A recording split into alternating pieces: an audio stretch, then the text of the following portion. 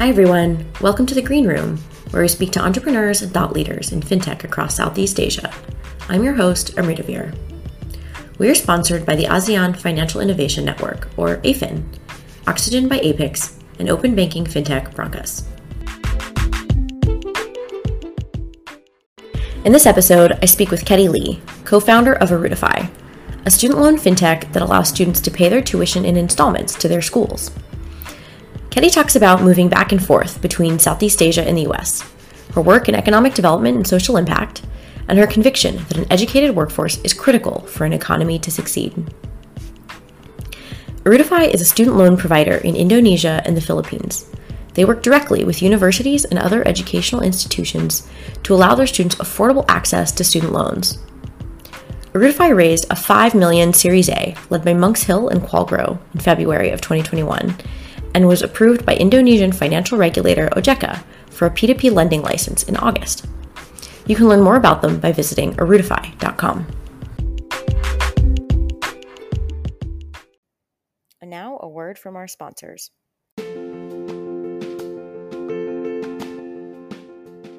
Hello, my name is Todd Schweitzer. I'm the CEO and co-founder of Broncos. Broncos is a Southeast Asia-based open finance technology company.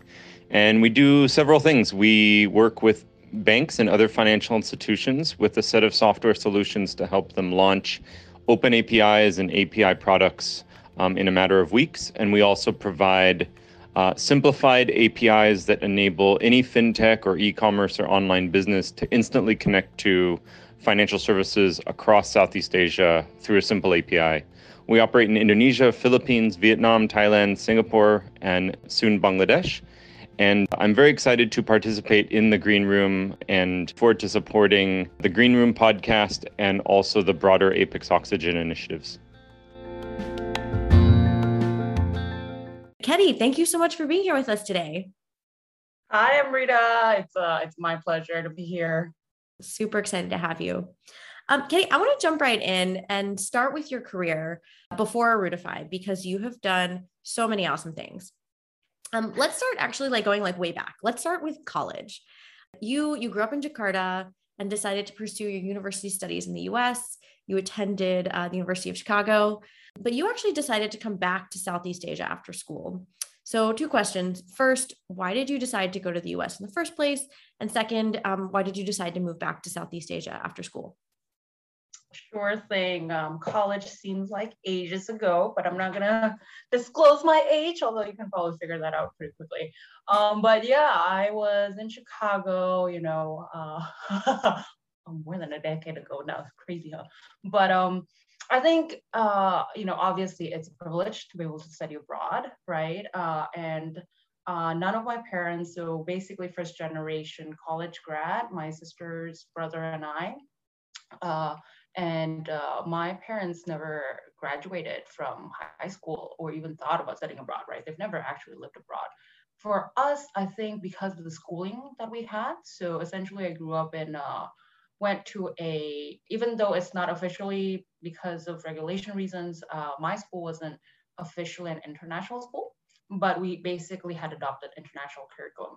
So all my schooling has been very much Western based, not necessarily American specific, but I think all of that basically had instilled this idea, right? And also really my parents has always opened that door, right, of opportunity that you can study abroad. And if you can, please reach sort of the highest education that you can, and we're ready to support you, which even though sort of typical Asian family don't really say it out loud, I think it was sort of implied, right? They never kind of put a cap on any of us.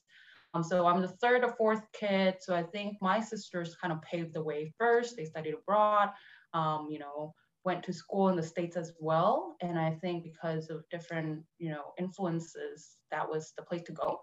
And for me, the liberal arts sort of system makes sense to me. I actually looked at Europe for a little bit, but 16, 18-year-old me was like, I don't know what to do with life. You can't ask me to just concentrate in one major now, whereas I really like the liberal arts school system where you can kind of explore. So yeah, I really at that point, I was looking at my criteria, I believe was sort of big cities because I've always grew up in Jakarta, so needed to be in the hustle and bustle. And econs, I really wanted to do economics. Kind of got into it in high school, really loved the idea of economic development. So that kind of narrowed it down to whoever wants to accept me.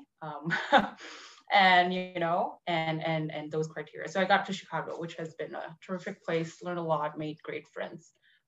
Well, so then why after school did you decide to move back to Southeast Asia when a lot of other folks who end up studying in the US kind of plant roots there? You decided to come back. Yes.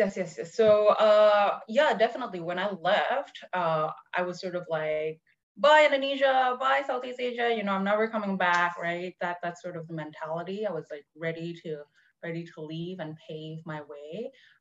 4 years is sort of a short and long time. I think in those 4 years got to really understand, what was sort of living abroad by myself, finding myself, right? And being independent and trying to figure out what do I really want to do. Did I thought about staying in the States? I think I think the thought must have crossed my mind. If anything, my internships during my college days were mostly in the States.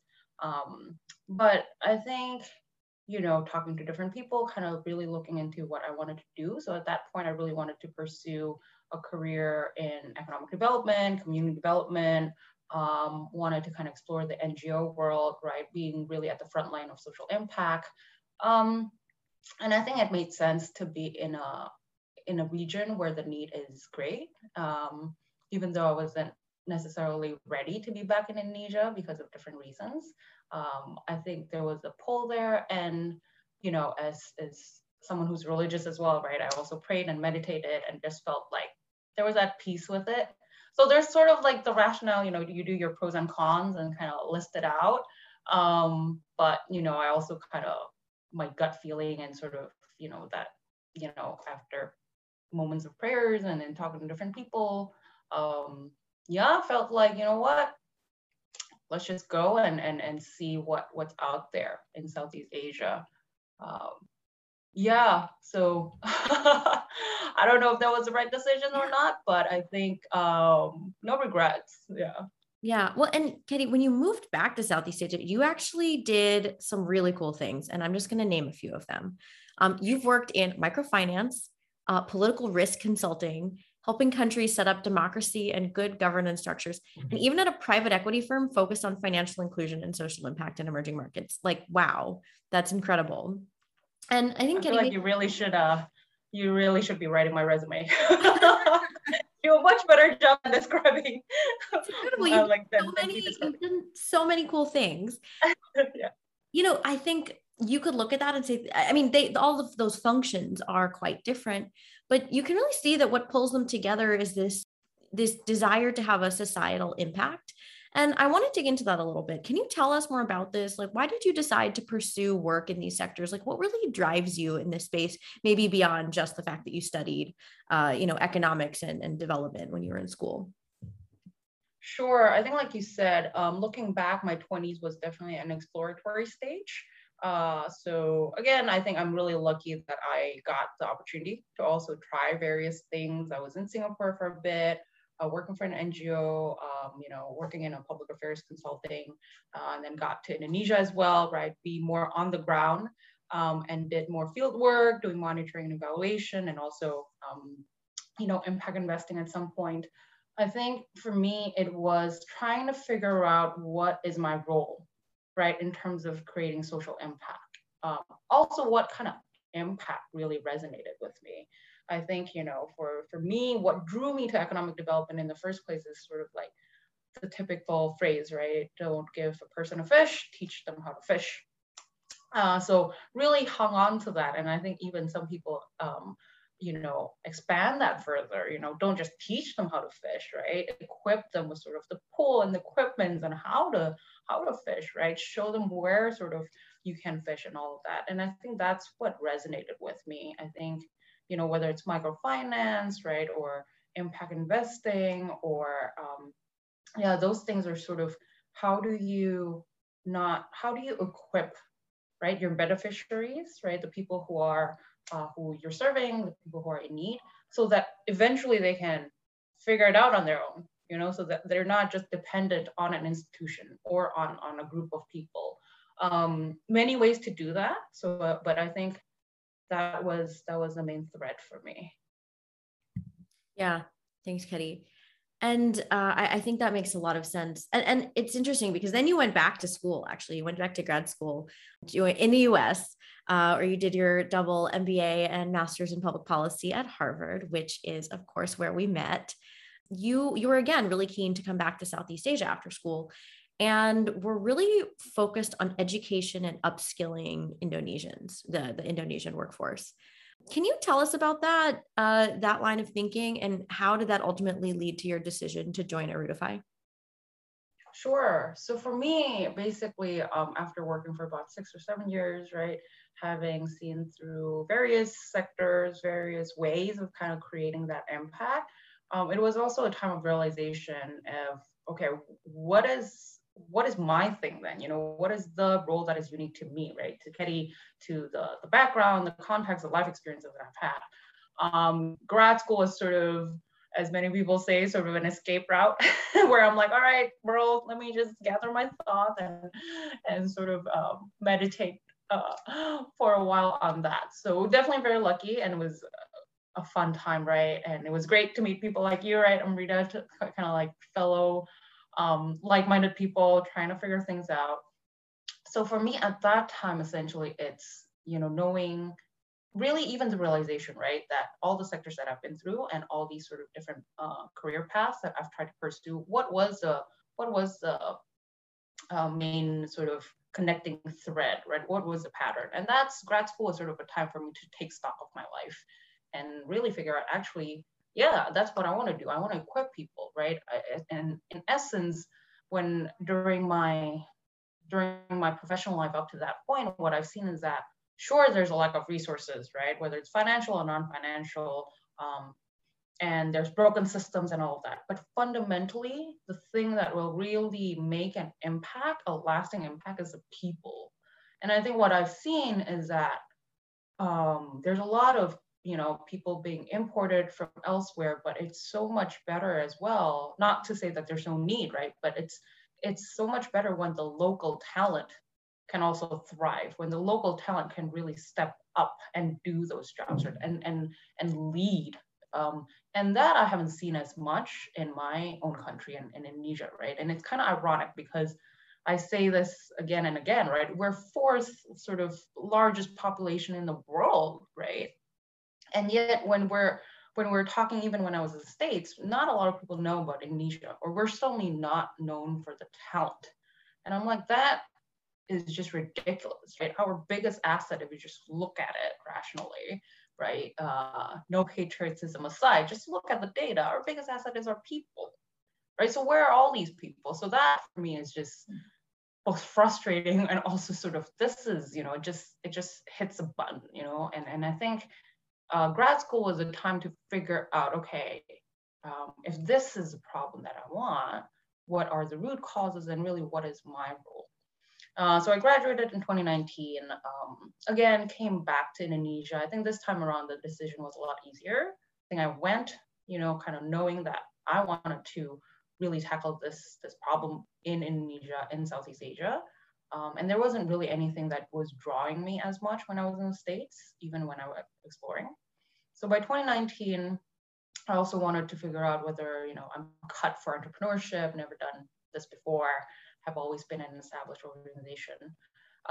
Spent, months trying to figure out, what do I really want to create? Who do I want to do it with? Because those are the two things that really are important for me, right? The what, the who. Erudifi it's funny because essentially my sister Susli Lee and Naga is the original co-founder. They basically founded this in 2018 in Indonesia. The name was Dana Cita then, so we started Indonesia as Dana Cita. We're still known as Dana Cita, which means Aspiration Fund in Indonesia. Then we started to branch out to Philippines in 2019, before my time. And we're called Bukas, which means tomorrow in the local language. Erudifi is sort of our, encompassing name.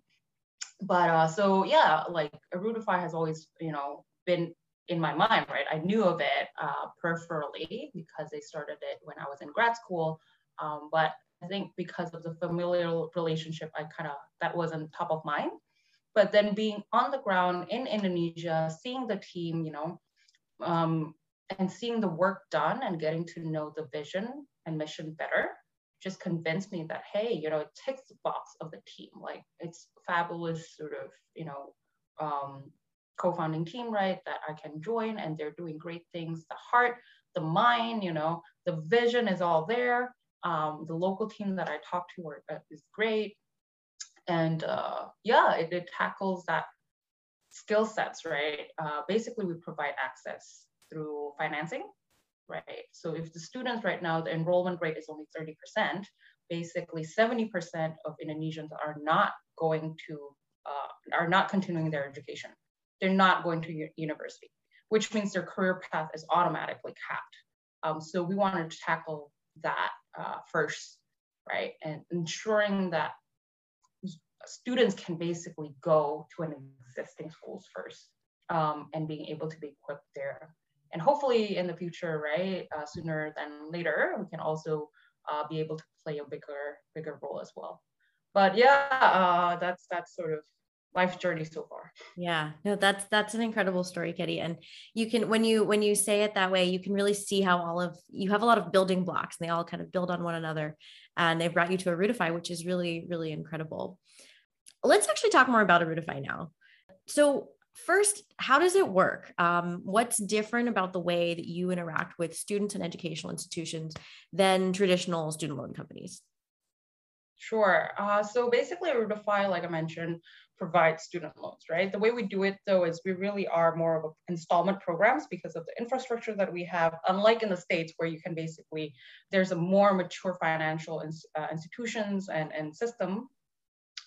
You can sort of go to school and pay off your loan after you graduate. For us, it's basically providing an installment option so that you can pay on a monthly basis on a longer term, though.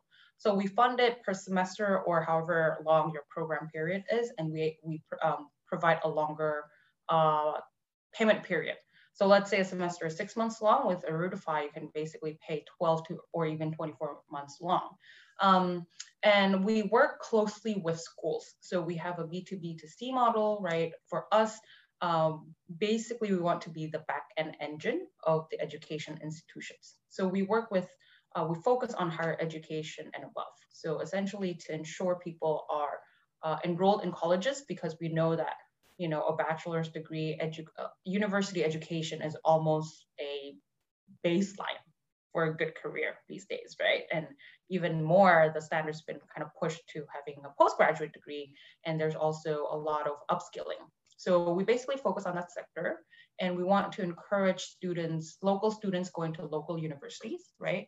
So that the idea is, hey, and we're actually exploring as well, as we continue to grow, funding students who want to study abroad as well. But the idea is your education doesn't stop in high school, right? You can do so much more, you can equip and learn so much more and build those networks. So let us help you. So we become the bridge between the students and their needs, because they don't have to limit their options because of their economy. They can go to medical programs, for instance. A lot of people kind of shy away because it's so expensive. It could be 10 times the cost of regular programs. But yeah, pursue your dream. But we also bridge the need of the schools, right? They don't have to provide a lot of dispensations, right? A lot of sort of different payment schemes. They can basically have the assurance that the payment for the student is done and completed. The student can basically enroll, right?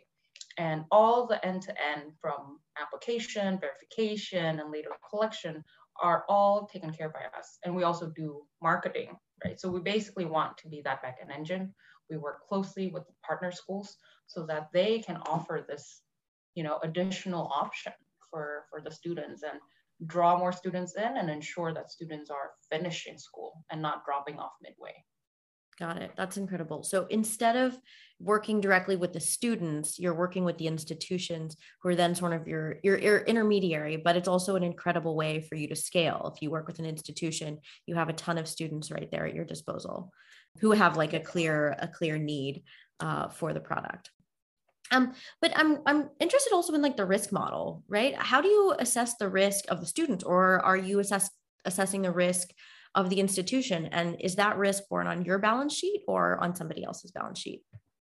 Yeah, so for us, basically, exactly. So the B2B2C model helps us basically have two filters, right? We both, obviously the students have to go through a verification process and application process. We look at it holistically. We also contact our students, right, and their guardians. So one, we want to ensure that we're doing this responsibly. So that's very important for us, right? There's a lot of sort of various, lending institutions out there, right? That's not really helping the sector, but we believe strongly, right, that our product, our installment products, our financing products can really help students. So we want to make sure that whoever applied to us, you guys know what you're signing up for, and we're here to kind of help you explain, help you really. We're basically your partner, right, as well, in figuring out your economics for your education. And on the other side, we also work with the partner schools. So it's very important, and this is sort of my focus area as well in terms of business development, figuring out which schools, right, which strategic partners are really key for us, because we want to drive students to go to good quality schools, right? So we've been really blessed and really grateful to be able to partner with top private universities, right, and be able to also work with non-formal institutions, so in Indonesia, we partner with UNTAR, which is one of the top 10 private universities. We also work with non-formal, non-degree conferring boot camps like Hacktivate, as well as language schools like Wall Street English. So these are schools that, work with us very closely. And that really helps us as well to filter and ensure, one, that the students are really committed to studying, and two, that this is a credible education institution. And lastly, I think for us, the risk factor, we also disperse directly to the campus. So we want to ensure that the financing and the funding we provide are to fulfill your tuition, your education needs. So who bears the risk? Yeah. So the risk, I think we actually also have a, so we're a P2P platform, right? So basically we also have lenders and we basically match it. And we also, part of the risk mitigation is we also work with partners actually that can provide subsidized interest rates or what we call tuition discount. So that has been really helpful, right? Because as we play the bridge, what we want to offer more and more is a product that creates a win-win-win solution, right? That it's a product that helps the partner schools in terms of their finances, their operations, their marketing. And for the students, the more that the partner is involved and wants to be able to help and bear the cost. So we have partners that are great, they really believe in their product. They really want their more students kind of benefiting from it. And they're willing to basically subsidize the fees such that the students can pay on a 0% installment, which is perfect, right? For the students, they essentially get the benefit of, hey, I can enroll, I'm insured, that I can finish off this program, and I pay on a monthly basis, which means instead of, let's say, 20 million rupiah, like $2,000 up front, I can pay, less than $1,000, right? A tenth of it, if I parse it out, over 12 or 24 months. So that for us is sort of an ideal scenario, and we've been very grateful that we're seeing more and more partners, wanting to basically help that. That's great. So, and in partners, you mean like the educational institutions? Yes. Okay. Yeah.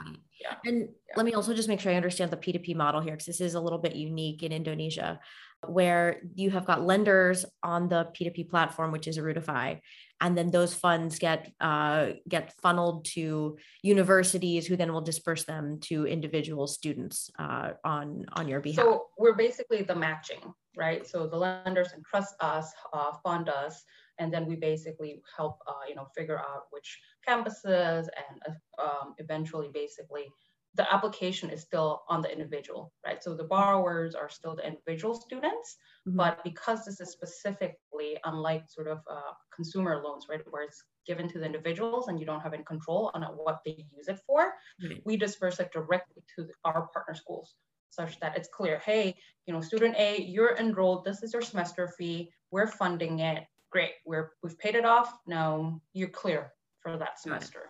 Great. That makes a lot of sense.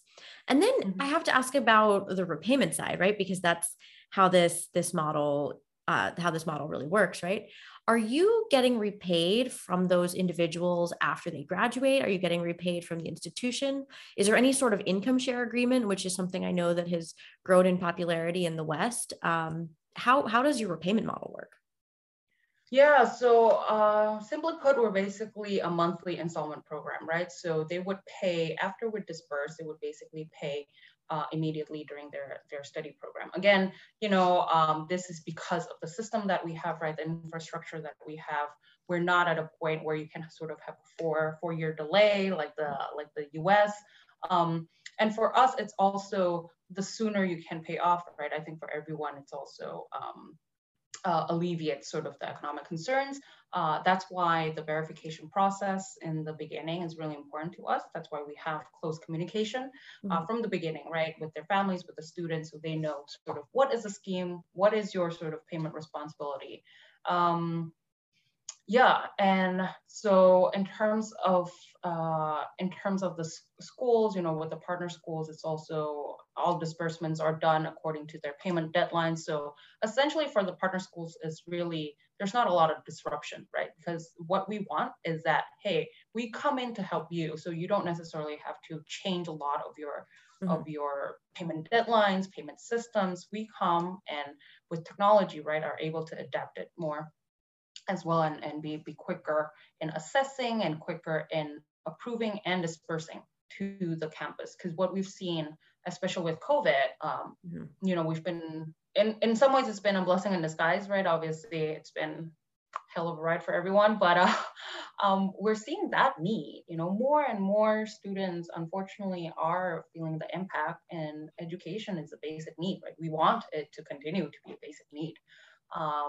But schools are also struggling because it's been 1+ years, right? Like they have operational costs that's still running, even if no one's in the building, you still need to pay something, right, to keep that going. So this is where we play a part. And so for schools, hey, you still get your funding upfront. For students, you basically pay us, and everything's electronic, so it's all really easy. Yeah, that's incredible. I was also going to ask you about the COVID impact because obviously, yes, it's been a total transition of the way that we work and live and study. And for Erudifi, I think you're definitely filling a gap for the students, for the schools. But what about your own business? How has it either disrupted or provided new opportunities for Erudifi?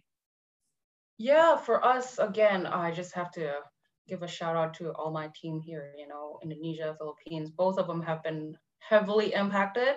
We've been on many lockdowns, I don't know for however many times now, but everyone's been so resilient. We actually grew tremendously. So when I started in 2019, early 2020, we were probably about 30 people big across the region, just everyone. And now we're close to 100, which, we're growing super fast. Most of us were onboarded virtually, but it's been really great just seeing people being committed, people really being, working hard. So hopefully we really want to be able to meet in person soon. Literally some people I only have seen them neck and above. Yeah. I don't know how tall they are. I don't know, but everyone's been just super committed. So really, really thank them for that, right? So also a blessing for us because I know that, you don't take that for granted, right? That's really, I think with the COVID, what we want and what's been a challenge is really keeping everyone's morale and making sure no one's burnt out, and mental health is really important as well. The business has grown as well. I think we're seeing, if anything, one with COVID in the education sector, right? It's really shown a need for technology. It's really shown a need that, hey, this whole online learning or technology in whatever shape and format is here to stay. It's up to you to figure out how it's going to work, right? So I don't think all sorts of campuses have to do it the same way, right? It depends on which region, and depends on what your students are like, depends on what program you're offering, but I don't think you can ignore technology. Whereas before, I think, perhaps more established traditional institutions are sort of like, well, status quo is fine. But now I think it's helped us to, hey, you gotta really think innovatively and outside the box. And that's what's been exciting for us to be able to play a part. And I think what's exciting as well is that we've also allowed access to people outside of the capital city, right? A lot of students usually are, it's very, very Indonesia at least, and in the Philippines, heavily concentrated on Jakarta and Manila. But now we're seeing more people are studying in their hometowns, more people, students who are outside of those cities now can still study, right? And it's payment for us, right? This is where we come in. It's also accessible for you. You don't have to, be on campus to pay off your semester fee. You can figure it out. We'll let you, the information is also more easily disseminated. So yeah, I think for us, definitely very grateful that COVID has been in some ways a booster. Although obviously it's also, we're managing the risk. We're seeing how it's impacting on the economy. I think it's a long-term game, and making sure that our team, are all healthy and well. Absolutely. And I think Erudifi is incredible, and it's an incredible opportunity because you can work in an offline model, if you will, like where people are going to campuses. So if and when we return to that state of the world, Erudifi can, slot right in. But in the current state of the world where, everything is online, Erudifi actually enables people who would otherwise not have access to those learning opportunities to have them, which is so great. You talked a little bit about, your team in Indonesia and your team in the Philippines. I'm really interested to learn. I mean, obviously you started in Indonesia, but then why did you guys decide to move to the Philippines as your next market? And what are some of the major similarities and differences that you see in those markets? Yeah, so it's fascinating. I think, a lot of people actually did dissuade the team then to not expand because we're still quite early. But I think we saw the opportunity, we saw some similarities, and with startups, right? You usually attract kind of crazy people. That's sort of like, well, okay, it might not make sense, but you know what, just go for it. So kudos to the team for starting it, love the Philippines team. So we started since 2019 and have grown rapidly as well. And I think the similarities are both markets basically have low tertiary enrollment, only about 30%, right? So it's not, the numbers are, I often say it, but when you really think about it, it's literally, less than half, right? These are millions of students, of college age students not going to college. And really when we talk to them, because we do, we reach out to run FGDs, run interviews, they're basically going to work. But we know the kind of work that they do are not really long-term careers, ideally, right? They might be sort of, Grab drivers, Gojek drivers. Yeah, you get some income now, and it's great, but sort of what's the next step, and we would love to be able to open that opportunity, right? If you need to take a gap year, great, but sort of pushing them, encouraging them to not lose that dream of furthering their education. So similar market in that sense. And I think, the higher education sector is also more, it's not centralized. So there's a lot of public and private universities. So that, gives us sort of opportunities to work with the various institutions as well. It's not just, I think certain countries, right, have like just a handful of public universities, or for instance, in Europe, it's heavily subsidized. There's no real need for financing. In Southeast Asia, I think it's a very sort of individual driven, right? You gotta really, there's not a lot of options as well. So for the students, you basically have scholarship, which is limited. There's not a lot of, let's say, government funded aid other than scholarship. So you're really kind of left on your own because the banking sector also isn't really serving the education, the student segment, right? It's a very different risk profile.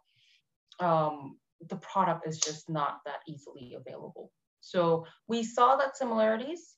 The differences, though, after kind of entering the two markets has been really interesting. I think with Indonesia, the headline for Indonesia, I feel like it's a huge market, but it's so diverse, right? So you have thousands of universities, but each segment, depending on which city or what type of institution, it's ran very differently.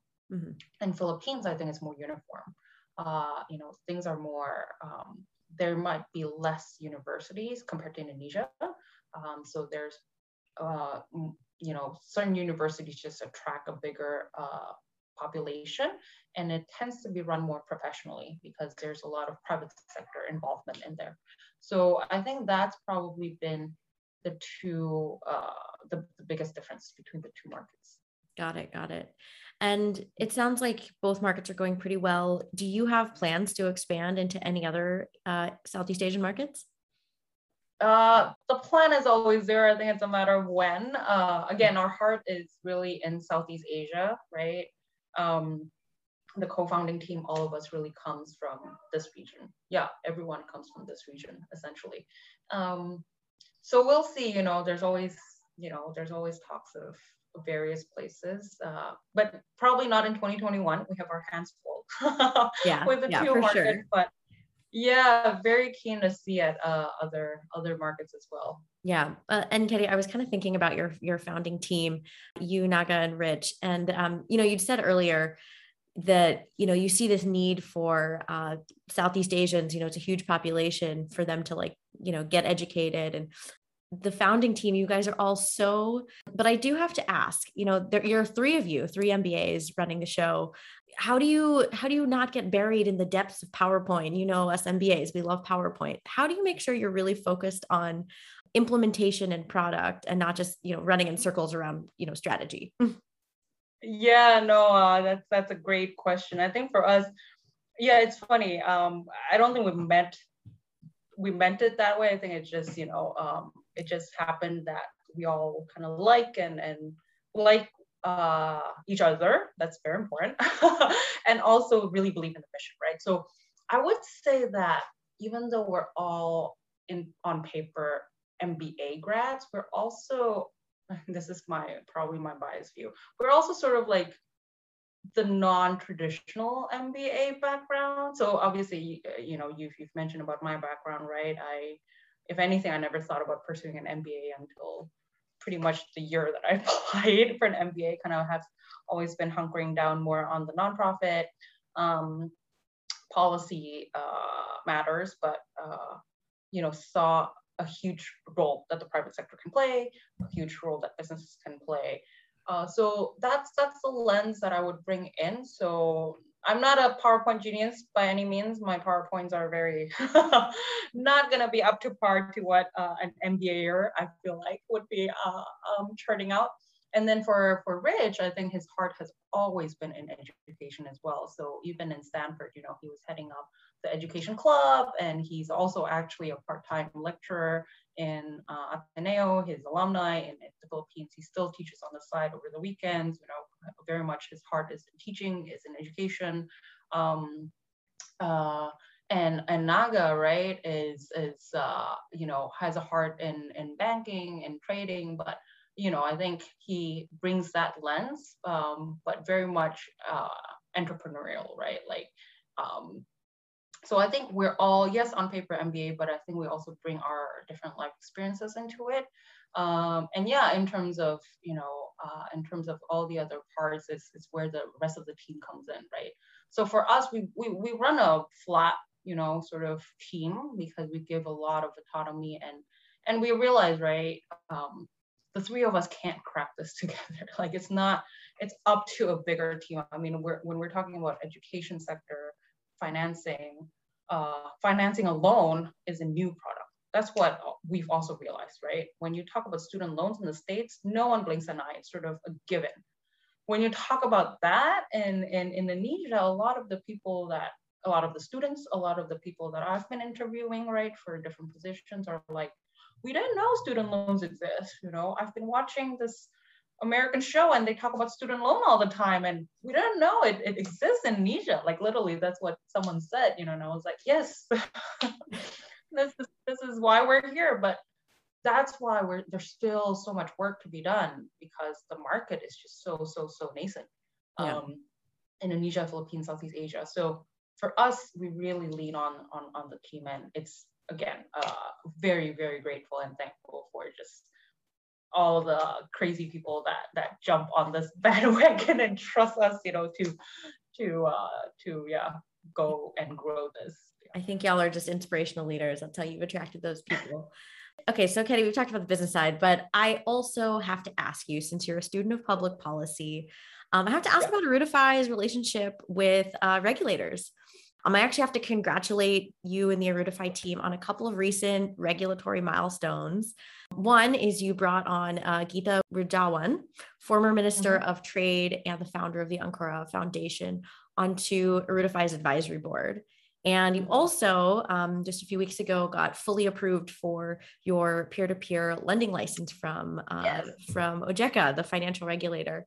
I want to ask, how do you feel about your relationship with the regulators in Indonesia? What are the challenges that you see? And, what is the significance of these milestones, and what does it mean for your customers? Yeah, thanks, Amrita. Definitely a huge milestone, and, really, really grateful that we are officially licensed. I think we've been working very closely with OJK, with the regulatory body in Indonesia, since we started in 2018, submitted the application. So we've been registered, and they know of our existence, and it's been a long time coming. Like we joke, obviously throughout the 2 years, different families and team members have had children. So we're like, finally our OJK baby is officially born now. And so we're very, very thankful about that. I think in terms of relationship, we're thankful that the OJK has been a champion of fintech.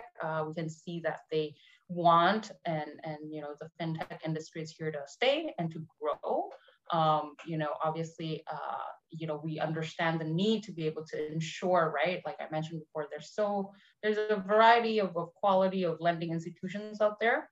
So definitely support, right, the effort to ensure that people who are offering their products are credible, are responsible, right, and are just legitimate institutions, because we know that this is also a very important product, right? People's livelihood are at stake in that sense. So yeah, great relationship, working well together. It's always, as a policy student, as a joint degree student, right? You always know that there needs to be this healthy tension between government and the business. And I think that tension exists. And I think that's, we do have the ears of, what we really appreciate is we do have the ears of the regulators. And we do see that they're open for feedback, open for insights on how can we grow this really new sector in, especially Indonesia. And on Pak Gita, it's Pak Gita's great. I think he's such an advocate for us. Really grateful to have him on board. I think it just shows us, that it's not just us harping that there's a need for this, but figures like him, right, who's been in business and politics, and very much has a huge heart for education, sees that there is this gap that, Erudifi can play a part in, bridging that financial gap so that students can actually have access to the education they want, so he's been great. I think, whenever I talk to him, I feel like, an hour session just leaves you thinking and mulling it 10 hours later still. So I'm very grateful for him to be on board.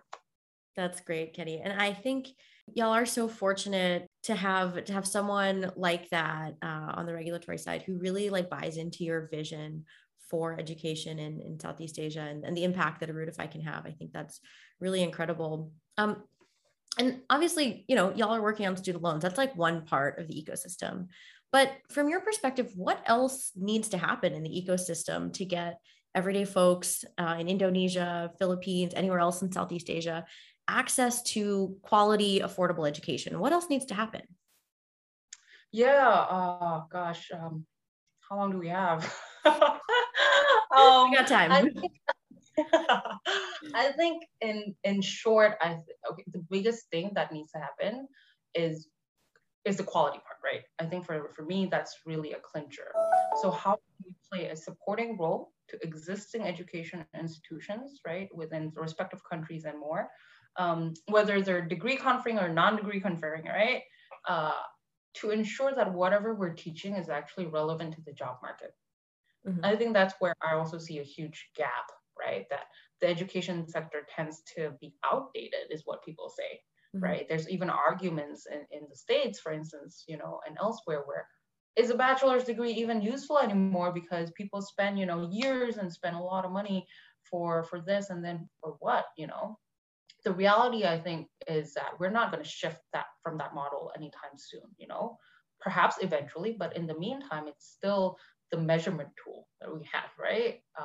And it is a platform that already exists for you to be skilled, right, for the workplace. So I think the lower hanging fruit right now is to figure out, okay, now when, you know, how can we equip the existing institutions, universities, right, the schools, to offer programs that are forward thinking, you know, whether it's actually incorporating technology one way or the other. And it doesn't have to just be, you know, everything has to be online. I think it can be a hybrid model, but how can you use the improvements that we have, the resources that we have, to gather in more information, right? Especially for developing countries like us, right? Like Indonesia, Philippines, Southeast Asia, is that how can we tap into the research and learning that's already been done in other markets and bring that in and adapt it for us?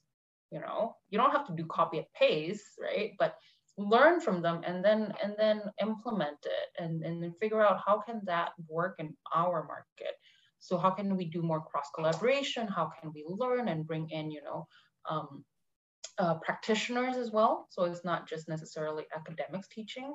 And also, yeah, creating an environment where students are learning dynamically, you know, like they have agency, right, to kind of figure out, actually, these are the topics that I want to learn. How can you facilitate me to learn and equip myself for, you know, this career path that I want to try and explore? So I think, yeah, I think being able to really have a closer tie of what does the job market need? What does the future of work need, right? That's sort of the trend. And how can you equip the students right now for that, right? Instead of plunging them with outdated skills and then they're sort of like having to figure it out themselves. Yeah. And I guess this is the typical joint degree question that I have to ask you, but whose responsibility is that? You know, that's a tall order to figure out what are the needs of the market, and then match students to those, and actually have the right curriculum in schools to enable that. Is that up to the government? Is that up to private institutions? Is it up to fintechs like Erudifi to solve that problem? What do you think? Yeah. I mean, great question. I think a short answer for me is that, you know, and I hope it's not a non-answer, but it's not up to just one person or one sector, right? I mean, again, I might be biased, but I strongly believe in this, right? As someone who, the reason why I find it interesting to do a joint degree program, because when I look at social issues, there's no way that just the government or just the, you know, civil societies, NGOs, or just the private sector can solve it, right? When you're looking at society, they interact with all of them, right? Like the government is very, very key to make sure it's scaled to mass, right? That it's the equality part, the access, right? They play a huge role in that. But they're also a massive institution that fundamentally just can't pivot and test and experiment as quickly as, you know, the private sector or the startups, right? So that's where the private sector could come in. You know, there's, you know, different learnings, different speed, right? Different resources that you can tap into. And then the, you know, civil societies also have a huge role to play, right? They often hold the keys to the relationships, right? To the trust, to the community. So how can we all work together So going back to the topic of sort of education and innovation, I think that's why for us, it's super important that we have those partnerships, and that's key for us, because then we there's already cross-sectoral, right? We're basically a private sector startup for profit, but our heart is in education, and we want to work with education institutions, and certainly with the government to figure out, how can we, for us, for instance, we work with different campuses. So there's a lot of learnings there. And how can we basically take that learning and share with our partners, actually, for instance, right, we work with boot camps, we can share with the formal schools, here's all the trends right now. Everyone, we can show you the data. Everyone wants to learn, digital marketing, for instance. Do you guys have any curriculum on digital marketing? How is it, and happy to play those bridges as well, right? So for us, it needs to be cross-sectoral, it needs to be a collaborative effort. So in the future, we would love, I think this is what we're tapping into as well, work with industries, right? Because companies has a lot of skilling training needs as well. And, education in that part, right, is also really important. So it's exciting for us to be able to sit across all those different sectors and to play, our role in it. But I think there's a lot of work to be done. And I think this is a time, right, where it's also being highlighted. We'll see where all of these leads to. Yeah. But the opportunity is there. Yeah, absolutely. Very well said, Ketty, as a true tri-sector athlete. I have to say that. Okay, last question before we let you go.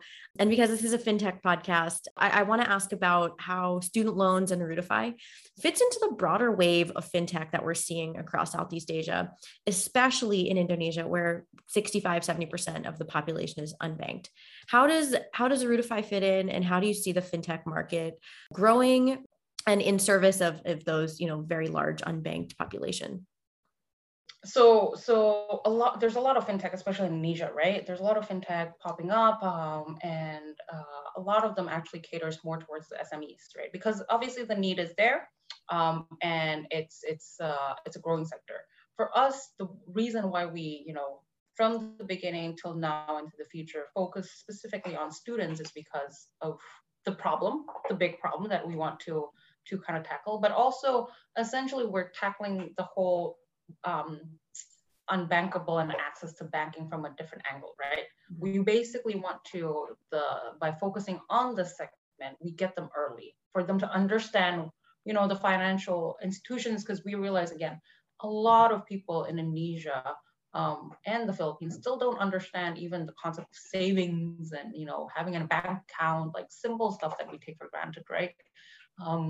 Credit and how can it be used for good, right? And not necessarily just debt sometimes has like a negative ring to it.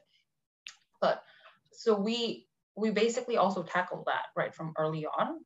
And our idea is we really want to be their financing partner, because we are here for you, right? So beyond education, as you kind of walk with us, we would love, right, as you continue to upskill yourself, continue to train under these, that's sort of what we're tackling at. We open up this whole new world, bring awareness, create financial inclusion to a segment that has not been served, right? And get them early so that they have this understanding, this familiarity, this comfort, as well as obviously open up access to education. So again, lots of work to be done, but good growth and good progress so far. So it's so inspiring, Ketty, what you and the Erudifi team are doing, and I cannot wait to see how you guys keep growing. That is all the time we have for today. But Ketty, thank you so much for being our guest. This has been such a fun conversation. Thank you to the audience for joining us, and please write to us with any of your comments. Thanks, Ketty. Thanks, Amrita. And now a word from our sponsors.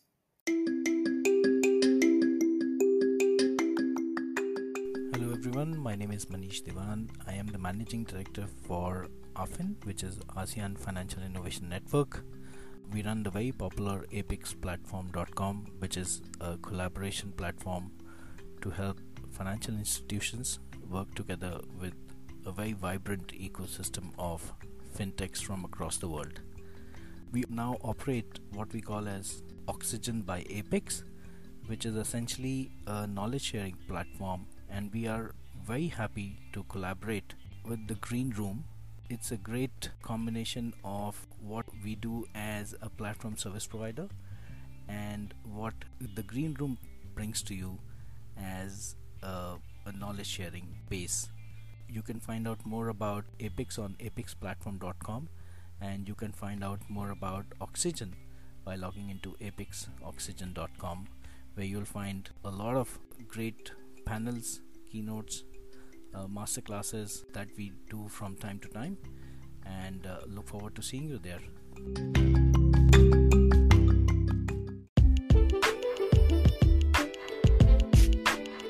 Thanks for tuning in to this episode of The Green Room with Erudifi. Listen to us on Spotify, Apple Podcasts, or wherever you listen to your podcasts, and make sure to hit subscribe to get the latest updates.